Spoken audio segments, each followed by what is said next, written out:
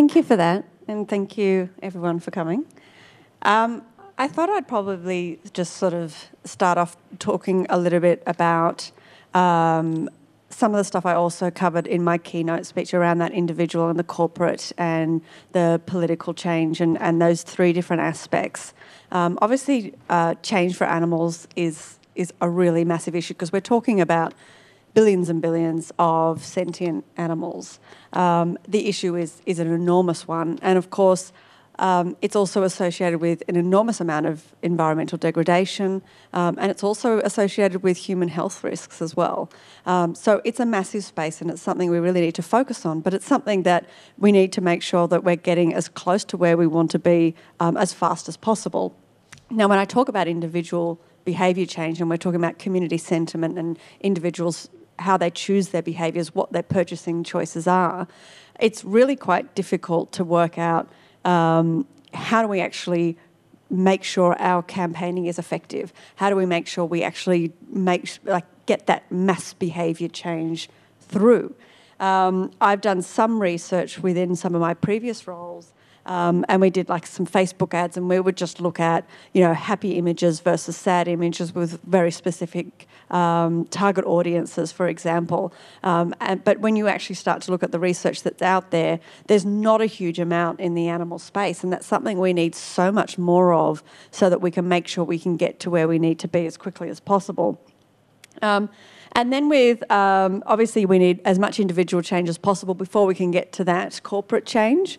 And the corporate change and the individual change helps us get into the political change. And the animal protection movement is fairly new in the political change movement, but it is so important that we are part of that political change because we really hit a ceiling with that individual change and the corporate change. So if you take, for an example, live animal exports, we're really at a moment now where the majority of Australians want to see live animal exports phased out or banned.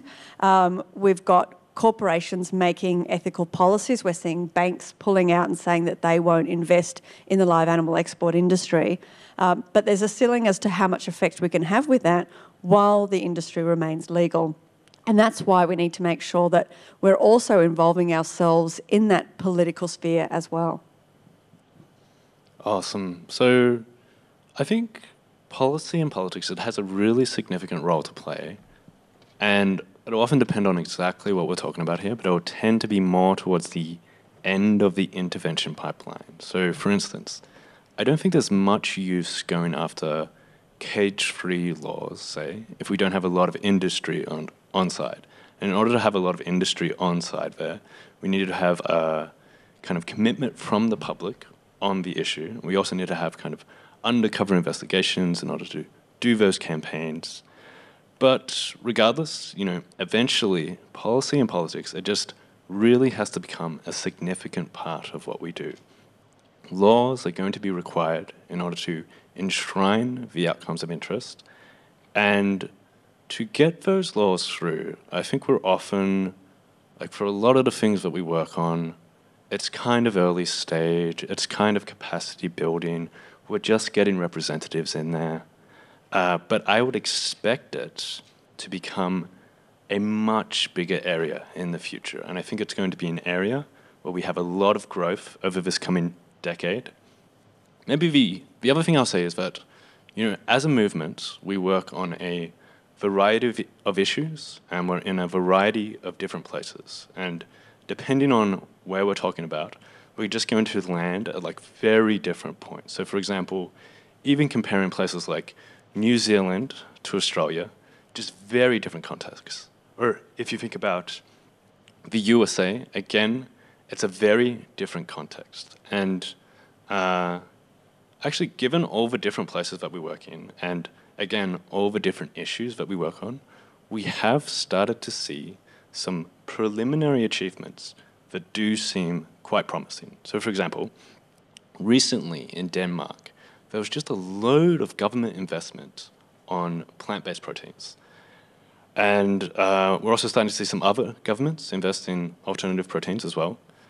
Within certain European countries, we've seen some really positive progress as well. So there's I believe it's Italy, Germany, France have all made quite promising steps towards banning chick maceration there.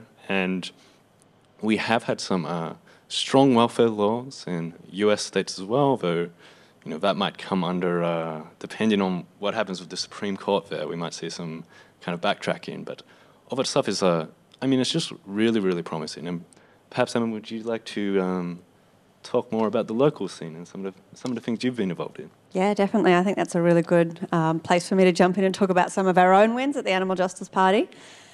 So some of the work that we've done is really focused on the connection between animals and humans, because we really need parliaments to recognise the importance of animal cruelty and animal cruelty laws and the problem that we have. So as my background is in psychology, I was very well aware of the link between human and animal violence. So one of the first things I did was actually review and change our domestic violence laws in New South Wales. So now our domestic violence legislation actually explicitly recognises that there's a link between human and animal violence. And we've also changed the apprehended domestic violence orders so that people can get ADVOs for animals and they can be included on that. And we also got money for refuges to build animal-friendly accommodation, because we know that there's statistics as high as 70% of people delay leaving violent situations because they can't take animals with them, because our laws don't, and our system is set up not to support those people. We also changed strata laws around that as well, because people were struggling to find rental properties. We're still working on getting rental properties animal-friendly, but the strata rules also allowed entire strata complexes to have animal bans. So you can have townhouses where people weren't allowed to move into the whole townhouse complex, and they could be retrospective as well. We had an awful case of a 70-year-old man with a rescued greyhound in a townhouse complex, and during COVID, the strata decided that they couldn't have animals anymore, and he was told as a 70-year-old man during the early days of the pandemic that he had to either sell his house and find somewhere else to live, or lose his companion.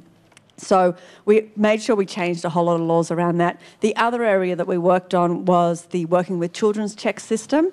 Again, recognising the link, we made sure that people who had been charged of high-level animal cruelty offences were automatically disqualified from being able to pass a working with children's check. And people on those lower-level offences were actually trigger offences. Now, what the system used to be is that the higher offences were trigger offences and the lower offences were nothing. And this is a really good example of, just having representatives for animals in Parliament and just seeing how many gaps there were and oversights, that even those higher level offences, they were trigger offences, but only the police were actually telling the children's guardian as part of that trigger offence, because only the police had the ability to do that. Now, most charges were being done by 2 private charities, and majority of those from the RSPCA. And so anyone that was charged for those high-level offences by the private charities weren't triggering to the children's guardian, because there wasn't a system set up to be able to even do that. So we fixed that as well. We also changed laws around bestiality and crush videos. Again, this was a massive oversight in our laws, that people can apply for an animal ban if they're the prosecutor can apply for an animal ban through the courts to stop somebody from having further animals in their care, except if someone was being charged with bestiality. So there wasn't even a provision under the Act that allowed a magistrate to ban someone from having further animals in their care if they had been charged for bestiality. I don't think it was anything intentional. It was just an oversight, and an oversight that had been there for many, many years. So we fixed that as well. We also banned the production, distribution and possession of bestiality and animal crush videos. And I believe animal crush videos has happened quite a lot in the US as well. We've also put in mandatory animal bans for those higher level animal cruelty offences. We increased the penalties for animal abuse 8-fold and doubled the jail time, because animal cruelty is a very serious crime, and we need to make sure our penalty system reflects how serious of a crime animal cruelty is. We also recently just got $2.8 million for wombat mange from the Treasurer. Wombat mange could potentially wipe out wombats. $2.8 million, as we worked out kind of the budget bit that we were putting to the government, that would save the lives of about 10,000 wombats. We also passed a piece of legislation, and it's actually one of the first private members' bills that the government has supported for, someone told me 20 years, I haven't double-checked that figure, but essentially £1 shot a mother dog and her puppies, even though there was 2 rescue groups that wanted to rescue and take those animals and find them loving homes.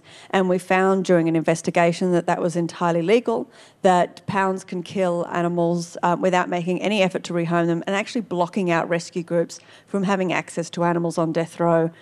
So we passed a piece of legislation to change that, and that passed both houses.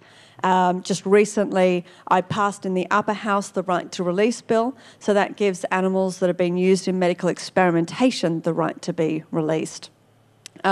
We've also run a huge number of inquiries, really putting animal protection on the parliamentary agenda. So we've looked at the enforcement of animal cruelty laws.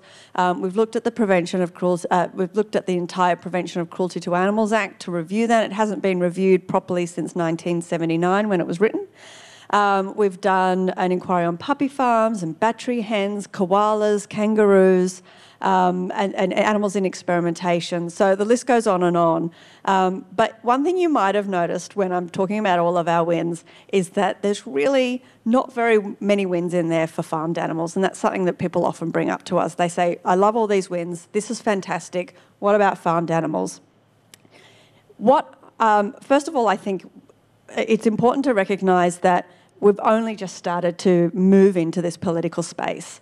And because animal advocates have traditionally focused on individual change and corporate change, and we've been away from that political space, what's happened is that the system in itself has been structurally set up to fail animals. So when I talked about those oversights around bestiality, I think that's just people not really understanding the laws, not paying attention to them, and their oversights. But when you actually look at the structural system of how animal cruelty is treated in this country, but not just Australia, everywhere around the world, there seems to be this similar copy of structure of how animal protection laws are put through. And I'll just very briefly explain to you what the problem is. So we have a Prevention of Cruelty to Animals Act, that's the POCTA Act, and it's very, very weak. So it has some cruelty laws in there that you cannot do certain things to cause an animal unnecessarily suffering. Then it has exemptions to those exact acts of animal cruelty. And what that means is that if you take a dog and tie him up and cut a large piece of flesh off him without any pain relief, you would be looking at potential jail time and large fines. However, if you do that to a sheep in a process called mulesing, that is perfectly legal in Australia, even if it's the exact same act to a different animal. So we've got these very far-reaching exemptions. So we've got very weak animal protection laws. Then under that, you've got the enforcement of those weak animal protection laws. Now, our animal cruelty laws are the only piece of criminal legislation that requires fundraising from the public to be enforced. Now, if you think about that, imagine if the police had to hold a fundraiser, a fun run, to raise enough money to find and prosecute drink drivers. I mean, it is absolutely absurd. There is no other piece of criminal legislation that needs to be fundraised to be upheld.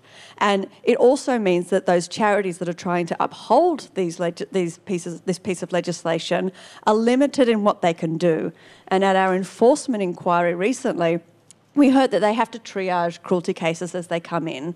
Sometimes they won't get to some cruelty cases because they're so understaffed and so underfunded. They don't even have a 24/7 cruelty hotline, so animal cruelty can't really occur outside of office hours. So we've got this system where they're struggling because they're not being funded properly. In New South Wales, I think it's the lowest percentage of contribution. I think it's just under 2% or something of costs are covered by the government. They give, between the two charities, they get about $500,000 a year. And recently, the RSPCA in New South Wales estimated that they would need over $20 million to be able to do it a little bit better than what they're doing now. So it's absolutely abysmal that they're having to spend so much time fundraising. Then on top of that, they are actually listed as a charity with prosecution powers under the Act. And that act is controlled by the Agriculture Minister, whose primary focus is the animal agribusiness industry, which means that that Agriculture Minister can remove those charities from having the ability to prosecute any of the people that are harming animals. Now, we had a massive issue in New South Wales where that very Agriculture Minister went to a conference and bragged about how many deer he had intentionally hit with his car on his way over. And another MP told me they'd spoken to the local mechanic who confirms that his car was covered in dents. At the same time, how does this charity investigate this minister who also has the power to remove their prosecution powers and remove the very small amount of funding that they do get? So we've got these charities who are compromised in their flexibility and their ability to investigate and prosecute animal cruelty. They're so underfunded that they're not able to do it properly. And where they are doing it, the laws are really weak to be able to do so.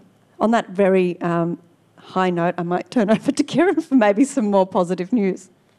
Yeah, so I mean, maybe before I go into some more positive news, I think this could be a good segue into just talking about the kind of the unique challenges and risks that come with trying to work on politics and policy for effective animal advocacy. And I mean, one of those, I think we're starting to see this, we haven't like totally seen it yet, is I think that partisanship could really bog down this issue. And so far it hasn't really happened, but I think potentially what will happen in future is you'll have almost like a split down the middle. You'll get left leaning one way, right leaning another way, and it'll just mean that progress will be very hard to do. And I think so far we've not really seen that. And there's even like certain contexts where you almost see the opposite. So for example, in the UK, there's this wonderful group that is called Conservatives for Animal Welfare. And they're able to do a lot of policy through that, and it's not really a partisan issue there.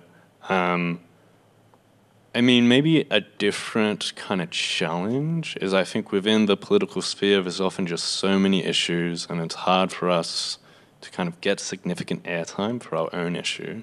And maybe some of the other issues that are worked on, they can be significant opportunities or they could be significant risks. And the one that comes to mind for me is the stuff on climate change. And I think in future we're going to see a lot more policy on the climate change stuff, and potentially this could be quite good on the animal welfare front because, you know, obviously plant-based proteins, less greenhouse gas emissions, less CO2 emissions, that could be prioritized. But on the other hand, what we might also see is a whole lot of policies that are going to favor like white meat over red meat. This could be really bad for animals because the animals that produce the white meat are just like a lot more numerous. So if we get that large-scale shift from red meat to white meat, there could be many, many, many, many more animals that are farmed, and that could be, you know, just a really bad outcome for us. I think the other thing to bear in mind is that it just tends to be a very different model for support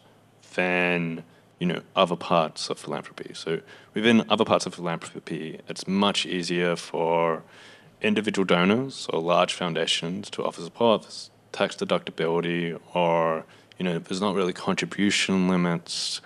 You also, it's not as if charities can really endorse candidates either, so this is like another complication.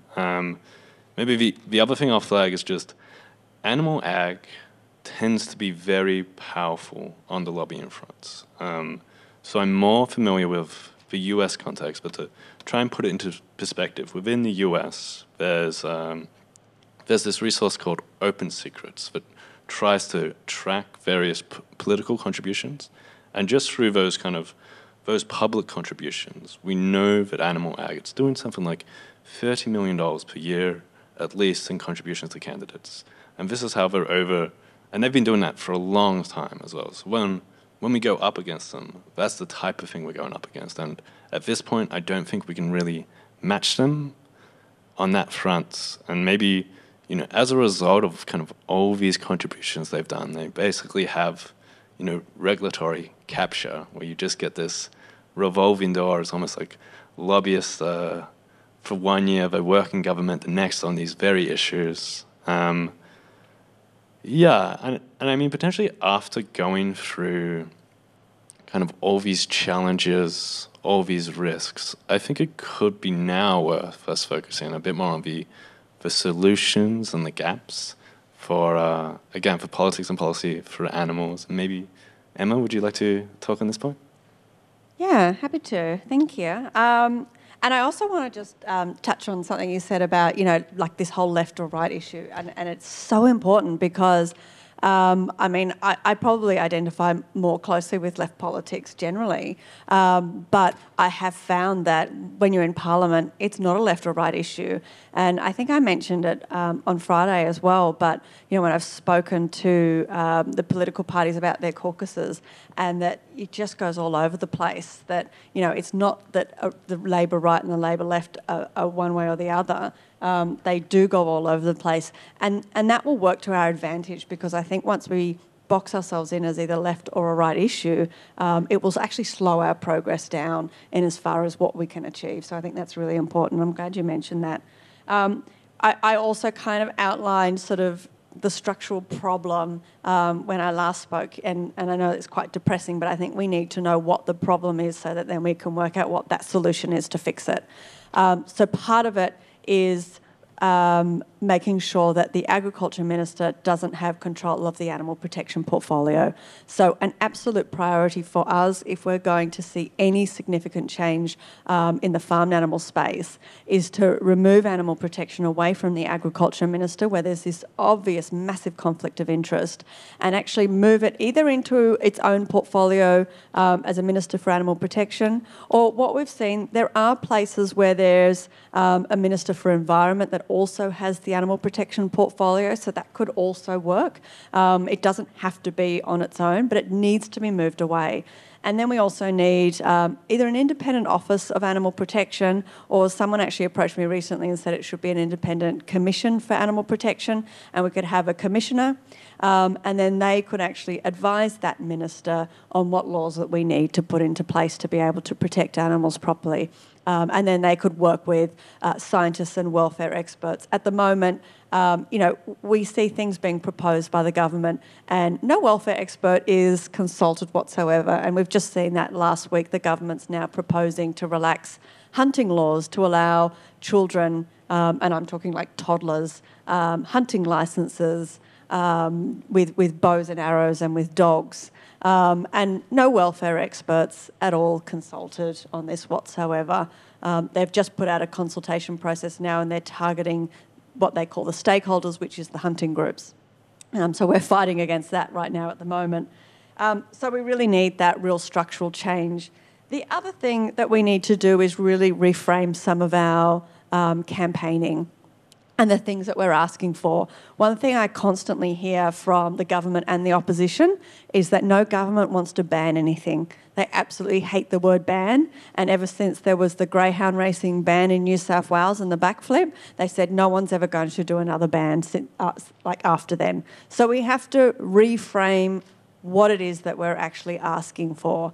And sometimes that can sound a little bit odd. I know that when we were looking at the ban on cetaceans, I think I wrote it down, and one of my team members was like, I can't believe you've written it like that. I said, allow for the breeding of, bottlenose dolphins for conservation purposes only. And she said, but they don't have any conservation purposes. I said, exactly, it's the same thing as a ban. And everybody supported it, and they thought that sounded wonderful. It has exactly the same effect as saying, like, let's ban the breeding of these animals into captivity for entertainment. So we have to reframe some of that and check what we're asking for. And I think that a lot of really strong ways forward is to support these alternative proteins and supporting these cell-based meat companies as well, because with the growth of them and supporting them going forward, again, we're not banning something, we're supporting the alternative and helping push that forward. And I think that's where we're going to see some really rapid change. And we need to make sure our laws are supporting these companies as well. I recently spoke to a cellular-based dairy company that was in Australia, and they moved to the US because our laws aren't set up to support these startups, and that's really concerning. These are federal laws, so there's not much I can do about it as a state MP, and it's one of the reasons why we need an Animal Justice Party representative federally as well. So essentially, it comes down to this whole idea of novel foods, and Australia recognises cellular-based meat and cellular-based dairy products as novel foods, whereas overseas in different places they've already recognised that actually the food is exactly the same. This is a piece of cheese, this is a glass of milk. It's just the process of getting there that's novel, not the actual end product. Whereas by having it as the end product is novel, it means they have to do an enormous amount of research to prove that it's healthy and able for humans to be able to eat. So it's enormously problematic, and it's going to become a big problem for us going forward. And the other obvious one is the labelling laws as well. And this is something that's being really, really heavily pushed by industry. There's no evidence that people are getting confused in the supermarket and are accidentally buying macadamia milk instead of cow's milk.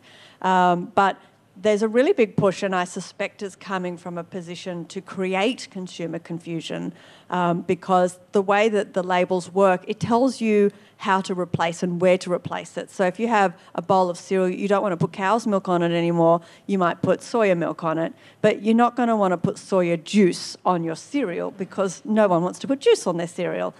So it's designed to create confusion and to slow down this fast-moving transition that we're already seeing within the consumer market. So there's a lot of laws that we need to focus on around to help support those startups as well. Yeah, and I mean, I tend to think that there's still just a lot of unfilled niches within our ecosystem, and there's just a lot of capacity building that we still need to do. And for example, I can see Bitter, Jed in the audience. I almost feel like you guys should be up on this panel instead of me, but the Alliance for Animals in Australia only just launched this year, and I think there are a lot of other countries where we're not even at that point. We don't have this kind of unified body, or we hardly even have groups working on this, or even within the US, there's a whole lot of large groups who've only kind of recently added this to their overall programmatic portfolio. And in addition to that, there's a whole lot of research we need to do to scope out and decide what policy to go for, what to lobby for. Further, we need to have many more elected officials with aligned interests. And yeah, given that we're still at this like relatively early stage, and there's still so much more we need to do, I really do think this will be an area where we just get a lot of growth in this coming decade. And yeah, maybe in terms of the coming decade, I think it could be good to outline, something of like a game plan for the general approach within this area. So one thing is, I think we should definitely maintain focus on wherever we can have the most impact. And it is a global movement, and there are some countries, particularly within Asia, Middle East, Africa, where we just have to scale up much more, really establish ourselves there. In addition to that, I think there's certain blocks that might be more tractable than other blocks. So for example, I think that the US is now proving like relatively hard to make progress in. In comparison, something like the European Union feels much easier, and potentially that can be the world-leading bloc there. And there might be ways that we can approach this where if we're able to pass something within that bloc, can then leverage those laws into other trading blocks. So for example, passing something on cage-free chickens within that bloc might then mean that other countries, in order for them to trade with the European Union, they would need to have cage-free chickens, and then through this we can kind of globalize this law eventually. I think another one could be government investment in all proteins, and we could really scale that up. But yeah, within the policy stuff, I think it'll usually be some form of incrementalism will be the way to go, at least for now. I think in future we could push for much bigger changes, but right now I think we're more in this process of pushing things a bit from the fringe, a bit more into the mainstream. We need to be aware of all the risks and challenges, and some of them we've talked about today, and then it'll be a matter of really scaling and filling out the ecosystem and just knowing that it's going to be a really significant part of the portfolio. Definitely. And I just want to say as well that, as Kieran said, the Alliance for Animals is very new, but one thing I got really shocked about when I first got elected was that every single issue that came up into Parliament, there was someone there in the halls to lobby. It's called lobbying because they stand in the lobby and wait for you to be there, and then they come and talk to you. But then they're often at the door, and it doesn't matter what issue it was. When we're talking about abortion law reform, they're there. When we're talking about nurses, they're there. When we're talking about, a train line moving, there's somebody there. And then we would have an animal issue, and there was dead silence. There's no one in the hallways. And I would talk to some animal groups, and they'd be like, "Oh, well, that's all right, you're there." And I'm like, "No, I can't do the lobbying for my own stuff. I need someone external." The animals need someone external to come in and actually lobby on their behalf. And it doesn't even matter if we're not saying the exact same thing. It just means that someone needs to be in there representing the animals. And so it's fantastic that we finally have someone that's able to actually do that in New South Wales, because it was just tumbleweeds going down the hallway every time there was an animal issue. And I also want to touch just on something that Kieran said about, this whole global context, and something that I'm really worried about.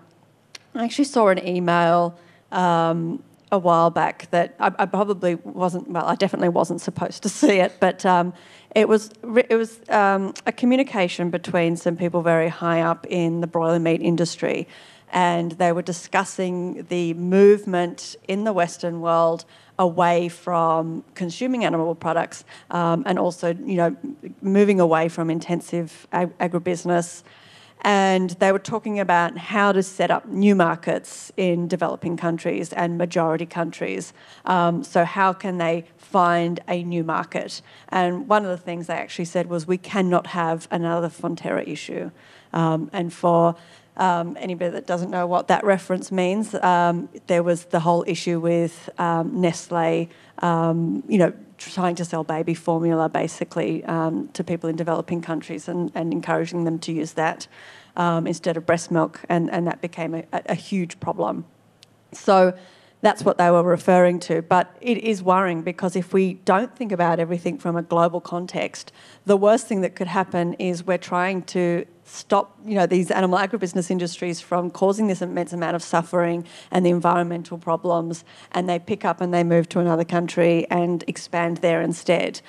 We haven't actually achieved anything if we're focusing just on that really local scale. So that's really important to think of everything from a global scale, and how do we tackle this from a global scale, and being aware of the tactics of these industries and what their plan is going forward. And the last thing I want to talk about in regards to longevity is really about our own burnout and making sure that we're in it for the long haul. I've been in this movement now for I think I worked out about 22 years or something like that. And I could probably count on one hand how many people are still in this movement from when I first started. And that's really worrying. And people come in for maybe 2 or 3 years and then they often disappear. And it's because it's really hard to get the wins that we need in animal protection, because it just takes a lot longer to get to where we need to be. I do feel like we're starting to shift that. I think that is starting to find a bit more momentum than we have in the past. But we need to make sure we look after ourselves, because this is a long-haul battle, and we want to keep as many advocates for animals that are active in this space as possible. For me, somebody actually asked me last night, I went to dinner with the AJP group, and they said, how do you deal with it? What do you actually do? And because my background is in psychology, I said, I just use a bit of cognitive behavioural therapy. So everything is about what we think and how we think about how we respond to those things. I'm not sure if Sarah is here, but I know I was talking to Sarah yesterday. There she is.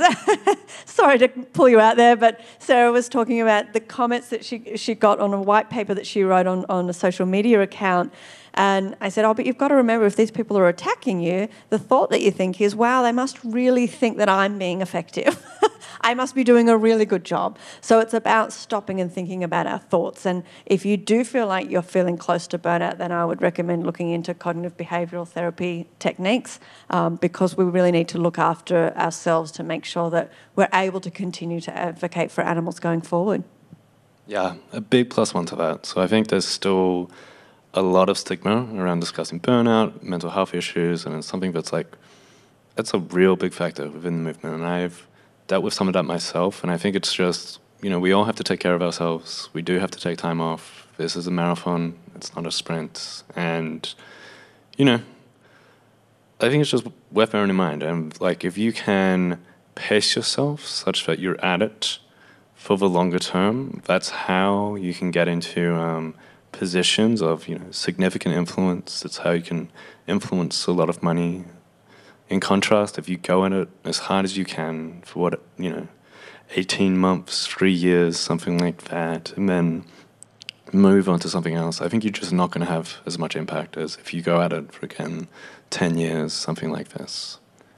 So I think that's maybe most of what we wanted to cover. If it works for everyone, it might be best if we were to transition to the Q&A at this point. And we can start. I believe there might be some questions that have come in over Swapcard. And if not, we could potentially take some questions from the audience.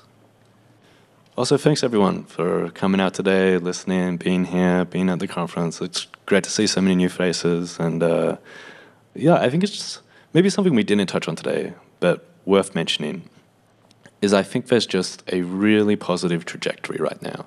And perhaps now, more so than any other point, we are seeing this. There's an influx of funding, there's an influx of new talent, there's an influx of new ideas. And it's only, 5 years ago, there wasn't really an alt protein movement. 10 years ago, there wasn't really like a professionalized farmed animal welfare movement. And these past 5 to 10 years, we've seen some just absolutely monumental changes. And if we can maintain the current level of progress years into the future, I think we're on track for some really big things down the road. Yeah, brilliant. I think this one is towards Kieran. So in your talk, you mentioned that certain areas might be more sort of amenable to policy change. Do you think that growing countries with fewer animal welfare laws, like China, for example, are more tractable targets for policy change, or is it more effective to focus on like developed countries? So I think it'll vary just depending on the specifics of the country. I think, to be honest, China is a bit of a black box at this point, and it feels hard to get a good sense of what's going on there. There are some encouraging statements from certain officials, but I think honestly it's just really hard to know better. And then there might be other developing countries that are more on board. So, for example, Mexico is a really interesting one, and there's this group called Animal Equality that has been doing some strong work in the legislature there, and they've passed some really, really promising laws in certain states, some of the strongest laws that we've seen. And then, again, within high-income countries, there's just so much variation. If you look at something like the US versus something like Australia, very different ballgame. If you look at Australia versus New Zealand, again, very different ballgame. If you look at Australia and New Zealand versus Europe, again, it looks pretty different. But I think what we want to do is probably focus on wherever is going to be most tractable. And I think that it'll probably be certain European countries, and then through that, able to kind of leverage things to the European Union level. At the same time, we don't really want to have any kind of countries that are really absolute holdouts. There's certain Asian countries that are, basically on track to potentially become the global superpower and so forth, where we do just have to do a lot more work there. China's one of them. I'm less sure China's going to be the most tractable place, but there might be other countries. So, for example, India has just a long cultural heritage, and there's religious reasons, etc., for them to be potentially more sympathetic to certain issues there than other parts in Asia. So I think it's just the world, there's a lot of variation within the world, within all these categories, whether it's high income, developing, or if it's, places that lean conservative or places that lean more to the left. I think right now it's just every category, there's a lot of variation. And our job as effective animal advocates is going to be trying to find the kind of the highest performance. And I don't think the categories themselves that we have right now are like that useful in identifying for places where there's going to be outstanding opportunities. These outstanding opportunities will more arise just in like various different contexts. So it'll depend on like what talent we have in a given moment and all that sort of thing. Less so than it makes sense to be like, okay, you know, high income countries is the way to go, or okay, you know, these developing countries are the way to go. It's going to be this like mix and match of really us. Wherever we see an outstanding opportunity, we ought to act on it. Thank you very much. Does anybody else have questions? Please put a hand up if so. Hi. Given the classification as proteins as novel products in Australia, how optimistic or pessimistic are you for that development in Oz? I think that the difficulty now is that startups just aren't being supported. And I think it's going to be hugely problematic. I actually feel like it's not that it's being necessarily blocked at this stage, but that nobody's really looking into it. I do think that there is a little bit more hope now that we've had a change in federal government, and we also have a really different makeup within that federal government. We used to have, there would be a lot of influence from the National Party, which is obviously supportive and promotes the animal agribusiness industry. But now with a Labor Party and with a really strong Green representation and a really strong independent representation, there's a little bit more hope that something like that could potentially change. And I think that that's something that we probably need to focus on, and we need to get some of these startups actually lobbying for that change as well through that federal level, because it is about business, and it is about these groups, these startups basically being in Australia versus being overseas where they're allowed to do the work over there. And look, I think somebody mentioned to me yesterday, Australia is always so far behind everywhere else. The fact that other countries have actually made sure that their laws are supporting these initiatives means that, potentially we have hope to support them at some point. And certainly if that becomes the norm, it will force Australia to do so. But it is frustrating that obviously there is this massive financial potential that Australia's kind of turning a blind eye to at the moment. Okay, thank you. Hey, I'm wondering if I work in the environment space, and I know that the federal government at least has an independent review of the Act every 5 years. Is that something that is happening in animal cruelty as well? Is there a regular independent review, or is that something we could advocate for, similar to having a commissioner? Or yeah, it's not something that is happening. And yeah, so the Act in New South Wales was written in 1979, and it hasn't been properly reviewed since it was written. There is actually, so the Labor Party is calling for there to be a part of the Act that talks about a review every 5 years. So that's something that we are supportive of, and I think that would have the numbers in the upper house. And I don't think it's something that the government would push that heavily against. So it's a really good idea, and it is something that has actually been flagged within our parliament. We go to an election in March, and I assume that the review of that Act won't complete then. So we might have a change of government in New South Wales as well. So it will depend again on the numbers when that comes through. But I don't think that having an actual review process in the Act has been controversial. I think that's something that has had support. So I think that is something that we will get through. And I think there is precedent for that type of review. So again, for example, in the European Union, I think they do that once every 5 or 10 years. The next one is happening in 2027. And something of a strategic priority right now is trying to have that mandate cage-free hens. And then also I think there's an outside chance to potentially do something on farm fish welfare, maybe even something on chick culling. And yeah, so again, I kind of do feel like we need to have this international focus, and that often within other places we might see them be more of a leader on these issues. Not to say that Australia's going to lag behind crazily, but I think it might just be a bit harder to do some of the things we want to do here, but we still need to make sure that it does happen here as well. You talked a little bit about the change in federal government and the Greens push and the independents with more of a mandate almost to push on climate issues. Do you think that's going to help us get some wins in the next Parliament for where there is intersection like alternative proteins that would be really good for the climate?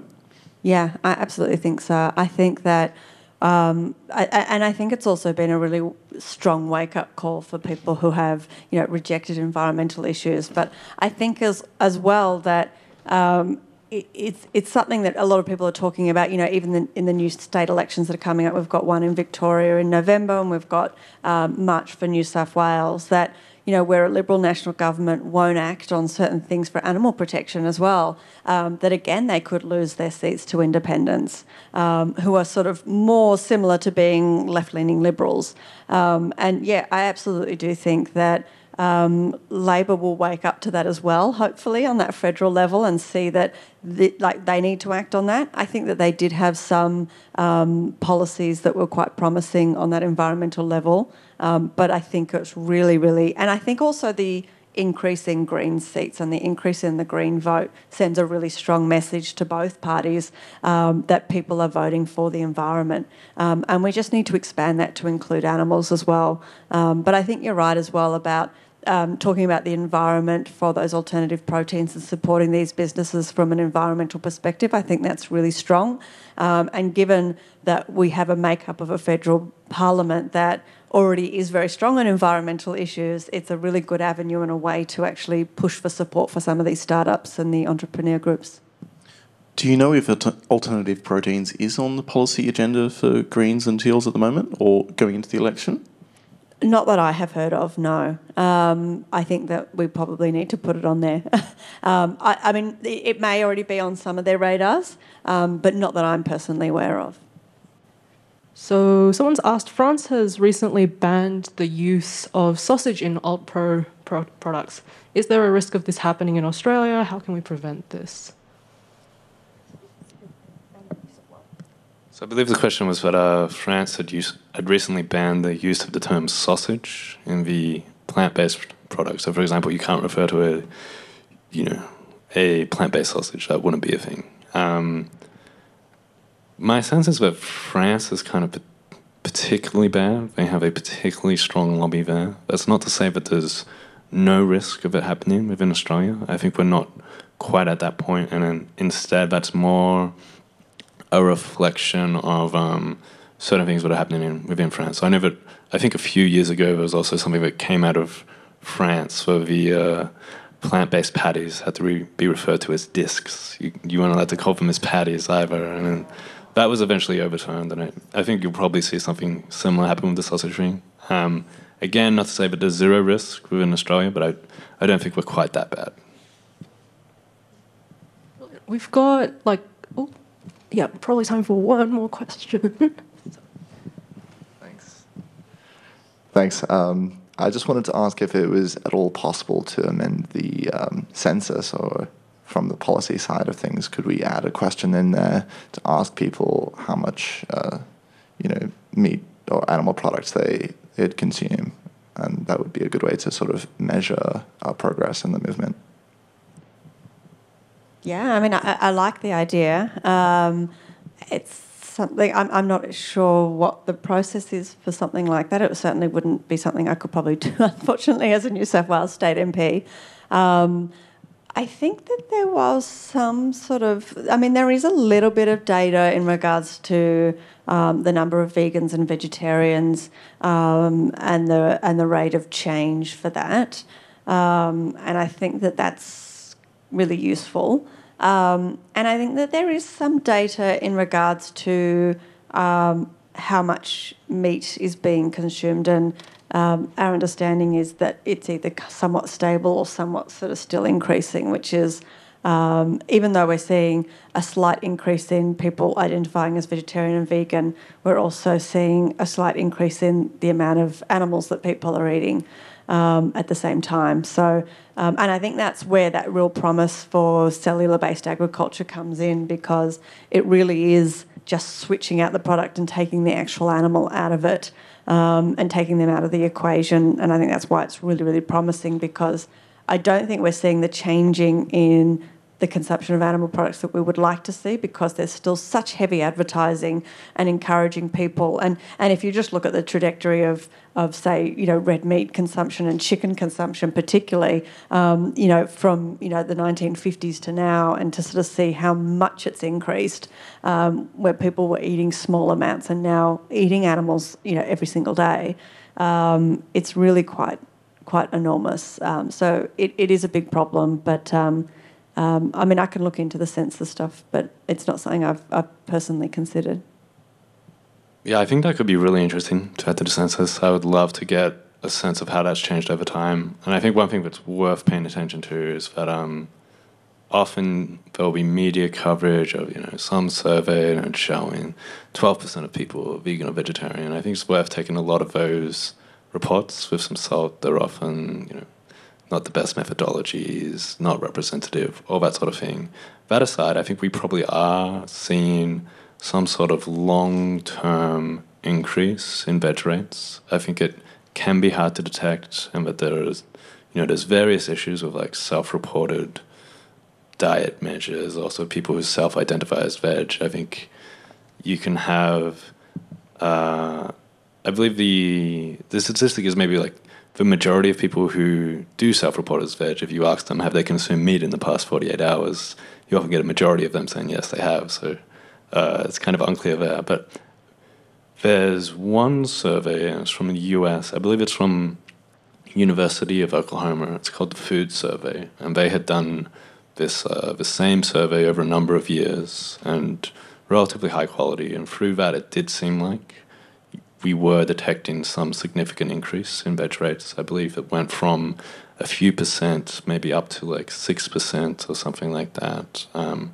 it's definitely, that will be one of the milestones that it's worth paying attention to, is the veg rates. But probably the thing that we really want to pay attention to is just like the number of animals farmed and like per capita meat consumption. And as Emma said, I think that's still probably going the wrong way at this point. We're maybe seeing like slight decreases in the overall rate of increase, but it's still not quite trending the right way. And, I'd really love for us to see that number stabilize and potentially see that number go down in future. And I think that'll be, a real milestone worth paying attention to. All right, thank you so much to our speakers. That brings us to the end of our time for today. Can we please give them all a round of applause?